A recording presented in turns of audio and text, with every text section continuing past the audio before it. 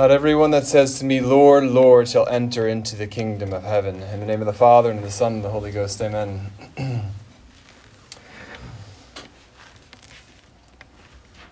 We learn about the story of the cruelest or most ungodly ruler of the Israelites in the 3rd and 3 Kings, chapter 18. I'm sure you're familiar with the story, but perhaps I'll just re-familiarize you with it. It's during his reign, Achab's reign, that God punishes the Israelites with a 3-year drought. So it doesn't rain for 3 years. And obviously causing havoc amongst the Israelites. So Achab calls together 450 false prophets of a false god. And he asks them to offer sacrifice in order to end the drought. And then God calls Elias on the scenes. Elias the prophet, God's prophet. And we have this almost comical scene where Elias is challenging these 450 prophets to light their sacrifices, to have their quote-unquote gods light their sacrifices. And there he is challenging them, and then he's almost taunting them, and he says, maybe your gods can't hear you, maybe you have to speak louder so your gods can light these sacrifices. And we can visualize the scene, right? We have all these prophets lined up, and this is on Mount Carmel. And they're there yelling to their gods and trying to intercede to get the gods to light these sacrifices. And of course nothing happens. And then Elias, again, sort of taunting them, he asks them to take buckets of water and to douse his wood under his altar, to douse it in water. And they do it once. And 3 more times he tells them to get more water and to throw it upon the wood under his sacrifice. So here we are. We can visualize the scene. His wood is completely absorbed with this water. And then he calls upon God to light his sacrifice.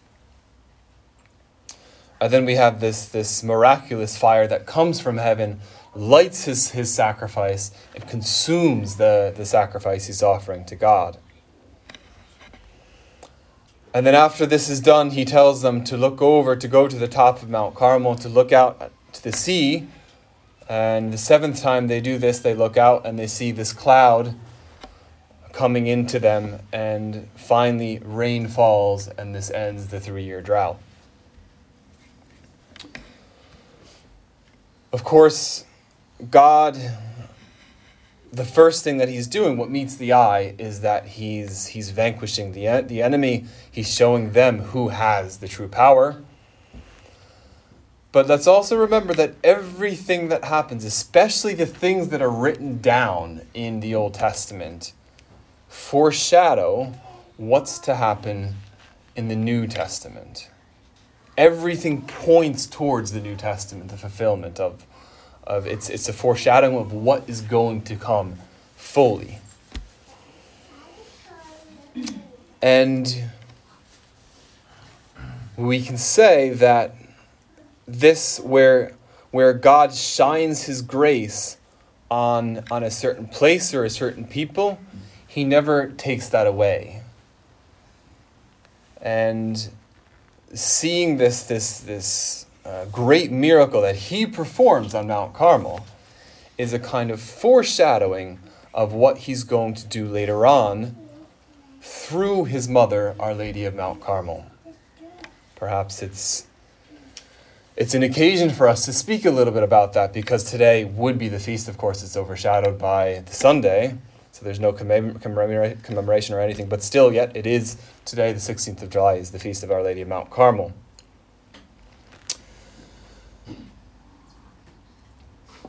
In some of my recent travels, took me to Italy, and of course Italy is full of much Catholic art. There's all that history there where Catholicism was able to flourish, unlike in a country like here.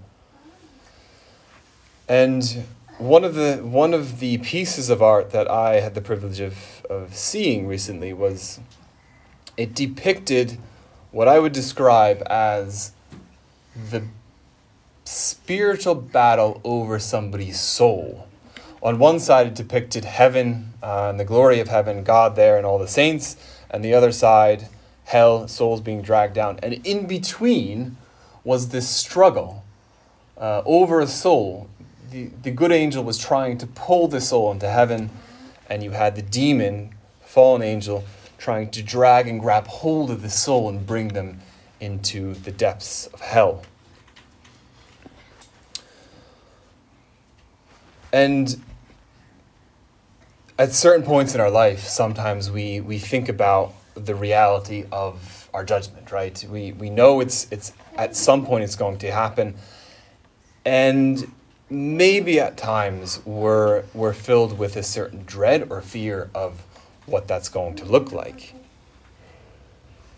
Because none of us were immaculately conceived and none of us have a perfect past. So perhaps we think of certain sins, certain failings that we've committed over the course of our life, and we, rightly so, we fear what is going to happen, because that is a time where the mercy of our Lord is finished. That's for now, and it's the time for his justice.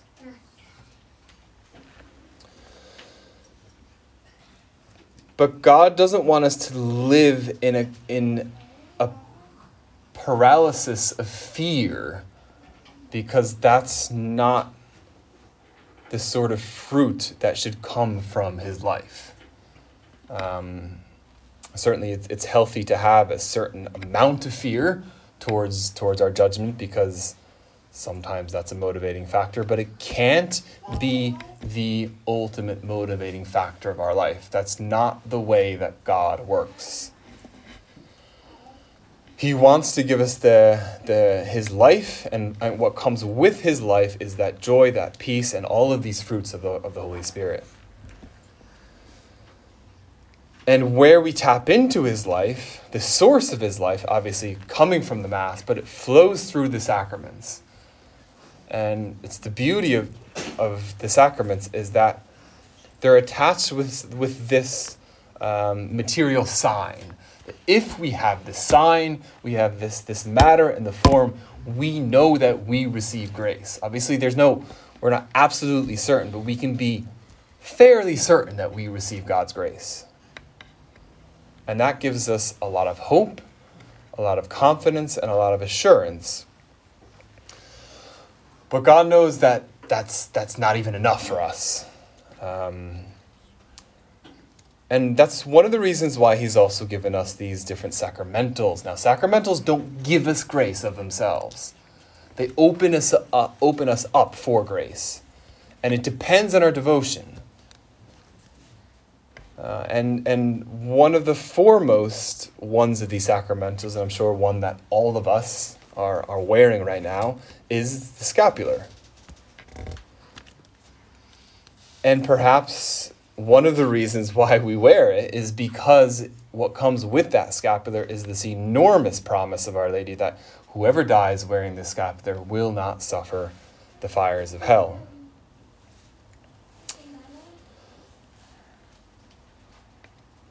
But we need to look a little bit more into it, because the scapular is not some kind of magic thing that we put around our necks and then we don't have to worry about the rest. We know that we're going to go to heaven. So let's pause a little bit about what this scapular is, the origins of it, and perhaps how we can live out this devotion a little bit better. As you know, of course, this was given to Saint Simon Stock. And Simon Stock, tradition tells us, received this apparition of Our Lady. And the reason why he received this apparition of Our Lady is because he was the superior of the Carmelites at the time, and the Carmelites were under danger of being suppressed. This was the 13th century, end of the 12th, beginning of the 13th century. And it wasn't because it wasn't the fault of the Carmelites themselves, which is why they were under danger of suppression. The fact was that there were so many religious orders at the time that Rome wanted to streamline how many there were and get rid of the ones that were superfluous. And they, because their origins were from the East and they had come over into England, they were being questioned whether it was necessary that the Carmelites continue to exist, and they were talking about suppressing them. So Saint Simon Stock, he went to Our Lady and he begged Our Lady for the perseverance of their order. You can imagine being the kind of difficulty that he was in, because it wasn't any fault of what they had done. It was simply Rome may have just said, we don't need you anymore. So he begged Our Lady for the perseverance of the order and for her protection. And legend tells us that Our Lady appeared to him. Our Lady of Mount Carmel appeared to him and gave him this sign, this symbol of the scapular, that if the Carmelites would wear this sign of their devotion to her, and if they would prove this devotion and live out this devotion, she would protect them. And she would protect them, that material order, but also them spiritually. And this protection which she promised and she fulfilled, because the Carmelites fulfilled their end of the bargain, this is the protection that we also have a right to if we wear this scapular and we fulfill our side of the devotion. It's a continuation, if you will, of that promise that Our Lady made to St. Simon Stock. But remember, it's not some sort of magic thing that we put on and then we won't be going to hell.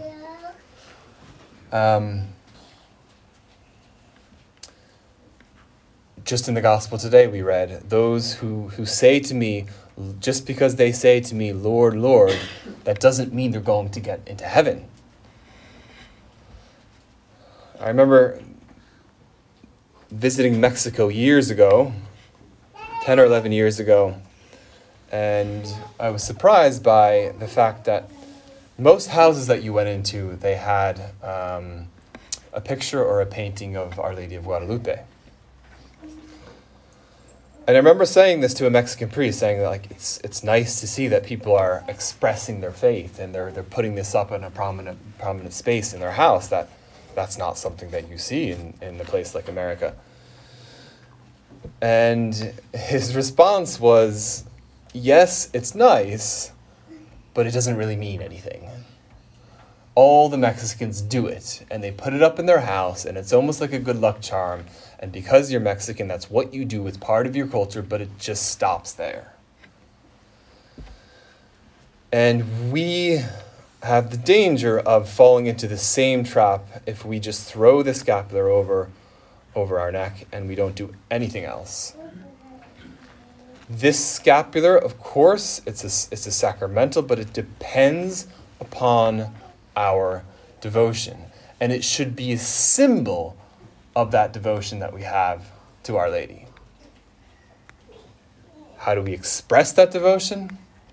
There's no black and white way of exactly how you have to do it. Of course, we should be praying our rosary. But let's make this something specific to us, because each relationship that we have in life is something unique between one person and another person. And in order to make that relationship with Our Lady real, it does have to be, by its very nature, it has to be unique. So how are you going to express that? Maybe it's going to be by some specific offering or sacrifice that you make once a day, once a week, once a month. That expresses you do it with the intention of expressing that devotion to Our Lady, and perhaps Our Lady of Mount Carmel more specifically.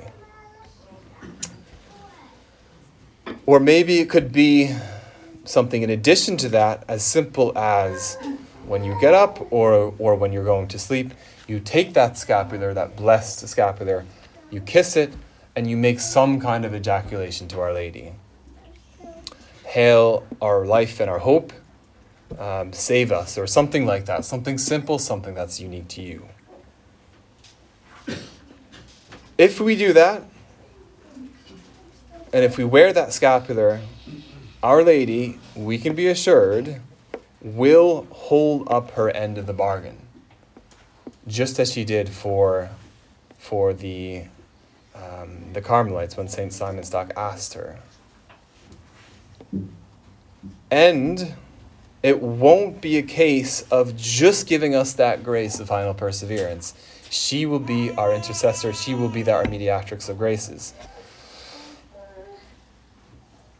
And perhaps that was one of the reasons why God worked that miracle on Mount Carmel all those years ago. Because we often associate this idea of water with grace.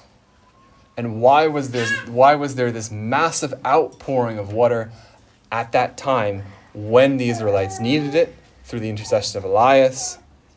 Perhaps because God already had this vision in mind that through his mother, Our Lady of Mount Carmel, she also would shower us with graces through the scapular. Our Lady of Mount Carmel, pray for us. In the name of the Father, and the Son, and the Holy Ghost. Amen.